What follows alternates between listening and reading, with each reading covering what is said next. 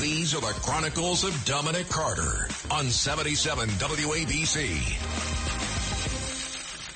The Republican side of the presidential race is starting to get quite interesting. Ron DeSantis, the Florida governor, is shrugging off attacks by former President Trump and vows no drama leadership as his GOP polling numbers sag. And so Mr. DeSantis laughed off former President Donald Trump's nicknames of him and bragged of being a no-drama leader, even as polls show him falling further behind in the 2024 Republican presidential primary.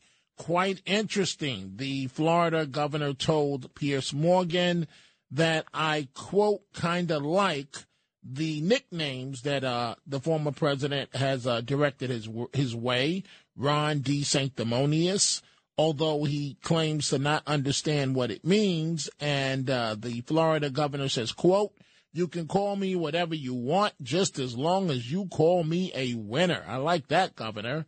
And so the interview aired Thursday on Fox News. And he also goes on to say that because that's what we've been able to do in Florida, put a lot of points on the board and really take this state to the next level.